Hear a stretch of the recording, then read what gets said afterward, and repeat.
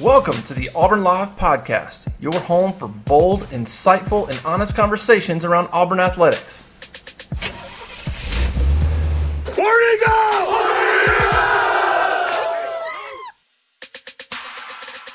Justin Hokanson from AuburnLive.com on 3 Sports. Hope everybody's having a good day, good afternoon, good night, good morning whenever you're watching this.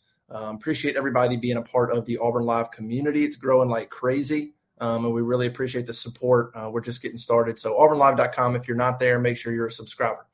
All right, let's get right into it and talk about some basketball. Big news of the day on Thursday was Julian Phillips, the 5-star prospect, number 15 player in the country on 3 Sports rankings, commits to Tennessee over Auburn and a host of other schools, Florida State, LSU, South Carolina, Southern Cal. And then, of course, the G League and Overtime Elite, which are the two, kind of minor league pro leagues. Commits to Tennessee over Auburn. It was Tennessee or Auburn probably was who it came down to. The G League offer was in there as well, but I think he was going to go to college. So that was the big news. Look, Auburn, let's talk about this a little bit. Fantastic player. Julian Phillips, a fantastic player. How it impacts Auburn. Well, first of all, Auburn's class this year is really good. It's 13th in the country with 3 commits. Chance Westry and Johan Traore are top 50 players, and then Trey Donaldson's within the top 100, 125, depending on where you look. All 4-star players. Westry and Traore will play next year and will be important players next year as freshmen, true freshmen. Donaldson will play. A little less of a necessity for him to be an impact player at the point guard position, but he'll play. So Auburn's class is fantastic. Julian Phillips is a kid that would have been really icing on the cake. He's a kid that was committed to LSU. Everything went down at LSU. Auburn goes in, steals Johan Traore, who was friends with Julian Phillips, and then they almost steal Julian Phillips as well. So that would have been really icing on the cake for this class. He's probably a one and done type player, depending on the season goes. I've seen a projection for next year's NBA draft where he's already top 15 type of player next year. So he's probably a one-and-done guy, but would have made a great impact. Would have fit in really well with Auburn's team, will fit in well with Tennessee and all that good stuff. Let's talk about kind of how this went down a little bit. Tennessee has been in on this kid a lot longer than Auburn. Florida State, LSU, Tennessee were all kind of in. He commits to LSU. But even before he committed to LSU, Tennessee was in on him. Then when everything went down at LSU, Tennessee thought they were going to get him. Then Auburn comes into the picture and decides, okay, hey, this kid's back wide open. Let's make a huge push. We've got Johan, who kind of was buddied up to him when they were both committed to LSU, and so they made a run at him, and they almost landed him. I think what it came down to was this is the first. I mean, you're starting to see more and more, but as far as Auburn goes, this was maybe the first big NIL battle that they've had, basketball or football. This is what that came down to. Obviously, the G League had their offers reported about $800,000 from the G League, but what the NIL has allowed, especially in college basketball, especially with these elite players, is now with NIL you can compete with the G League. So if this were around a few years ago, maybe Auburn doesn't lose Scoot Henderson or Jalen Green because they have an NIL opportunity to package something for this kid to bring him onto campus, and so he's compensated. And so that's really what this came down to. G League made their offer late. I think that it was a situation where the family, Julian, I think they entertained the G League, said, all right, we'll hear you out. I think college is kind of what they want, where they wanted to go, but all right, sure, we'll hear what the G League has to offer. And it obviously wasn't enough. Auburn made a solid NIL offer. I know that. I won't get into specific numbers as far as Tennessee and Auburn, just because I'm fairly confident, but unless you're literally on the inner workings, there's a lot of things that could be going on. There could be escalators in there if they make the postseason. There's all kinds of stuff you could put into that. So, but I can say Auburn made a very good offer. And for a while, looked like they were in the driver's seat. I think what changed over the last week or so is Tennessee made the decision they were not going to lose Julian Phillips. You got to remember their class is ranked fairly low. They think of one kid committed. You're coming off a fantastic season, SEC tournament champions. Auburn's the regular season champions. But then another quick early exit in the postseason under Rick Barnes, which is becoming the norm. And there's some pressure up there. There's some pressure up there to keep the momentum going. And with the class that Tennessee just had the one guy coming in, if they don't land a Phillips, there was a little bit of concern on losing some momentum. And I think Julian Phillips getting him, if you're Tennessee, was a great way to maintain the momentum of that program, get a potential one and done. I mean, he could be the highest player drafted in the Rick Barnes era. We'll see. So it was a big, big deal for Tennessee, and they made the decision a week ago they weren't going to get beat on the NIL front. Wasn't going to happen.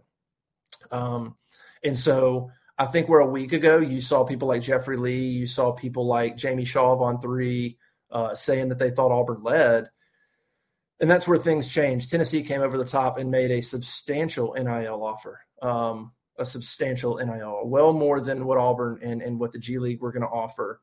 And that's the market. I mean, that's what we're in. I mean, you can say whatever you want about the number, right? Like if you're Auburn, clearly if Auburn made the decision, we're not doing that.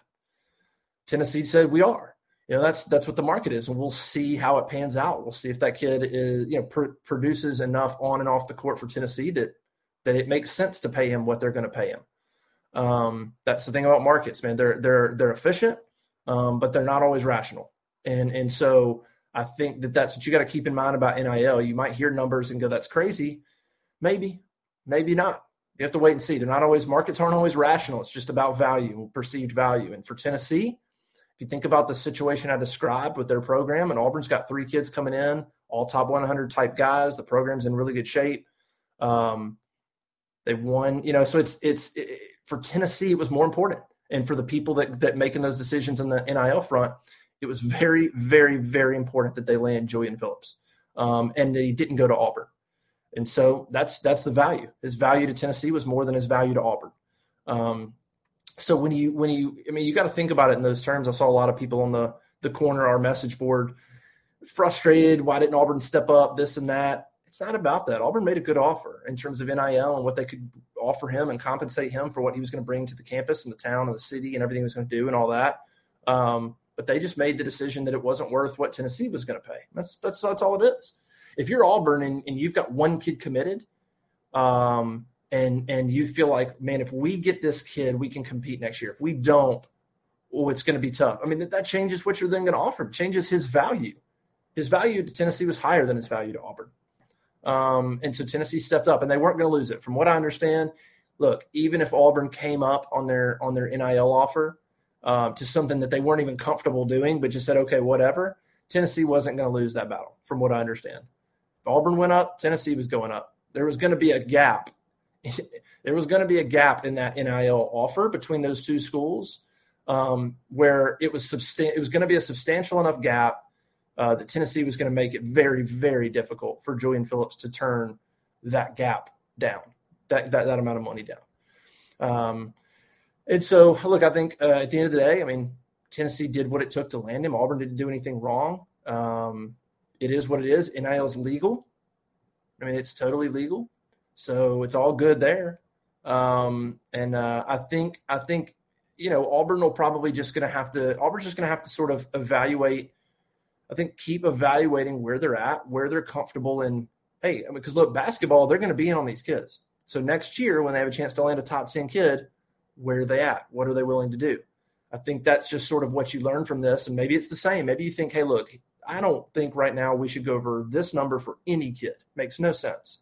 And maybe they reevaluate. Maybe next year they have a chance to land the number 3 player in the country and they go, hey, let's up it. Let's go more. One thing I would caution you about numbers and NIL numbers that are out there, especially for, really any prospect. I mean, unless it's publicly announced a deal of some sort that's legit, be really careful when you hear NIL numbers. In particular, be careful when you hear NIL numbers from the school, from people that maybe cover the school or represent the school where the kid's going. And the reason I say that is if you're running an NIL collective, and if you're running Tennessee's NIL collective, and you paid, you put together a package at X number of dollars for Julian Phillips, you don't want that getting out. You don't want that accurate number getting out. You want it being reported that if there was an NIL deal, it was much less than what they got. That's what you want reported. You don't want that number out there, because that means the very next big time kid is going to go, I saw that you gave him that. Well, I'm worth this.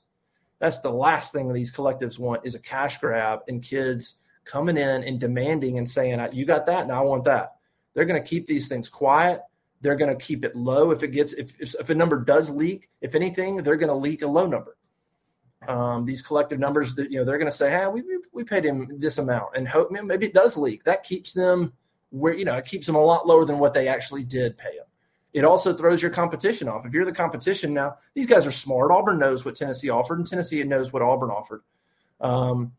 But it can throw them off if you think a school's offering X number for these kids, but really they're coming in a lot higher. So there's games being played there too. But I just want to throw that in and be careful when you think about and when you read anybody that reports a specific NIL number. And I'm not talking about, Joe Tipton reporting the G League offer. That's an offer from the G League. I'm talking about NIL numbers, which that's not always going to be accurate. And so, you're going to see some crazy numbers. It's hard to tell what's true and what's not true out there, and so I would just caution if you hear numbers about Tennessee or Auburn and kind of what they were, just know that Tennessee offered a substantial amount more than Auburn. I can tell you that for sure. And so anyway, good for Tennessee. I mean, that's they played the game and they landed a really good player. And Auburn made their decision that they weren't going to go above a number, and so they didn't land it. And that's that. As it pertains to Auburn's roster, it doesn't really impact their roster all that much next season, except it puts more pressure on Allen Flanigan. Look, Allen Flanigan is really talented. His issue is up here. If he gets his mind right, Allen Flanigan next year, for sure, is better than Julian Phillips. Next year, he would be. If Allen Flanigan's mind right is right, what he can bring to that team next season is far beyond what Julian Phillips could bring to that team next season, if you're talking about the outlook of Auburn's basketball team next year. But it's about getting your mind right, getting healthy, taking care of the basketball, and look, we don't know. Nobody knows. That's going to be a thing that's going to have to be developed.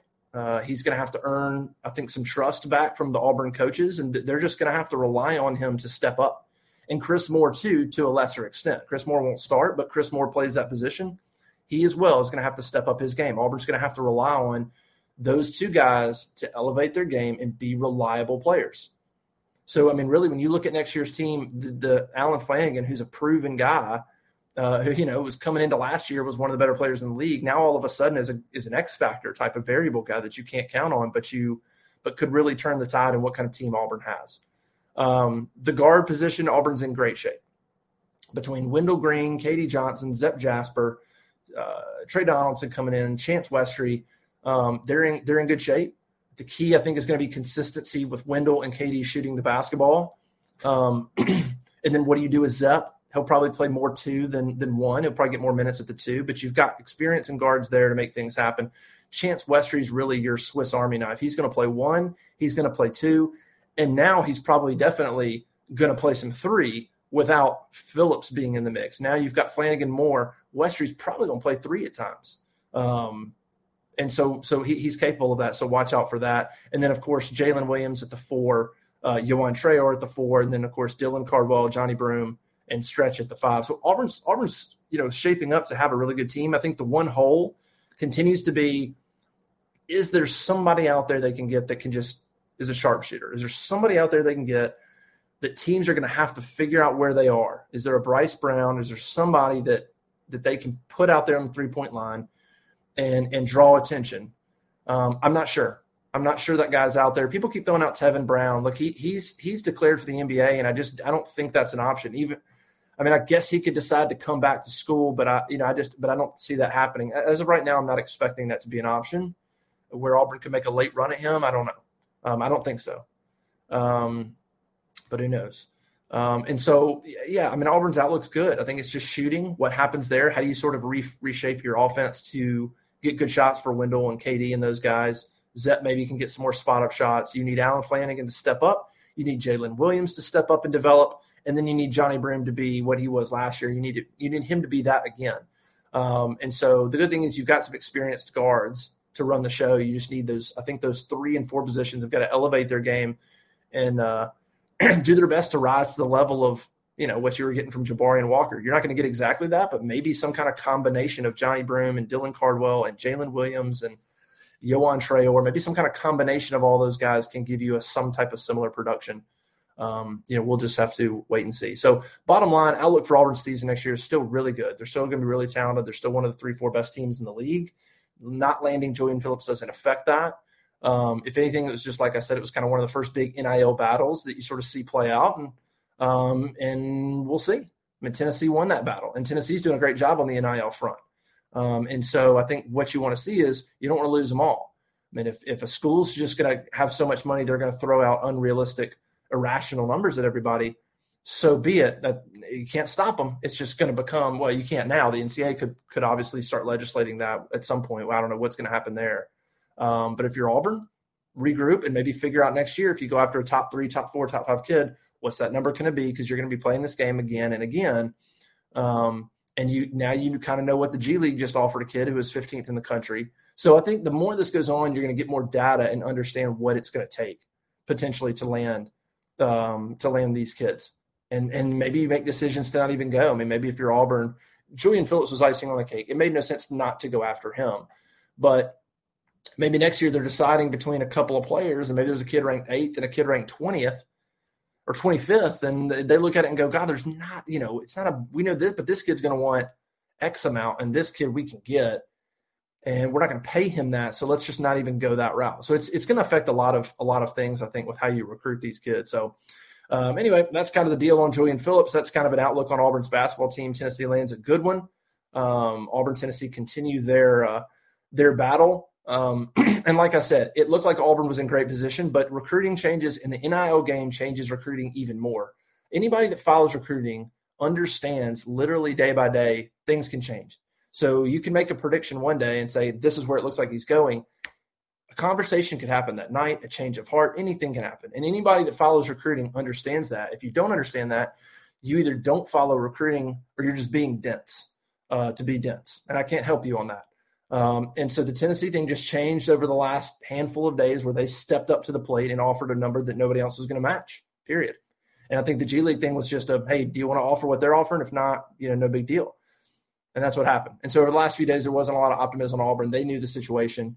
And so over the last few days, it became apparent that he was going to go to Tennessee. I told our board Thursday morning that looked like what was going to happen, barring some shocker, and of course the shocker didn't happen. He went to Tennessee. So anyway, that's the deal on Julian Phillips. Auburn basketball is still in really good shape heading into next season. Appreciate everybody for joining us. Make sure you go to auburnlive.com, On3 Sports, Auburn Live, subscribe.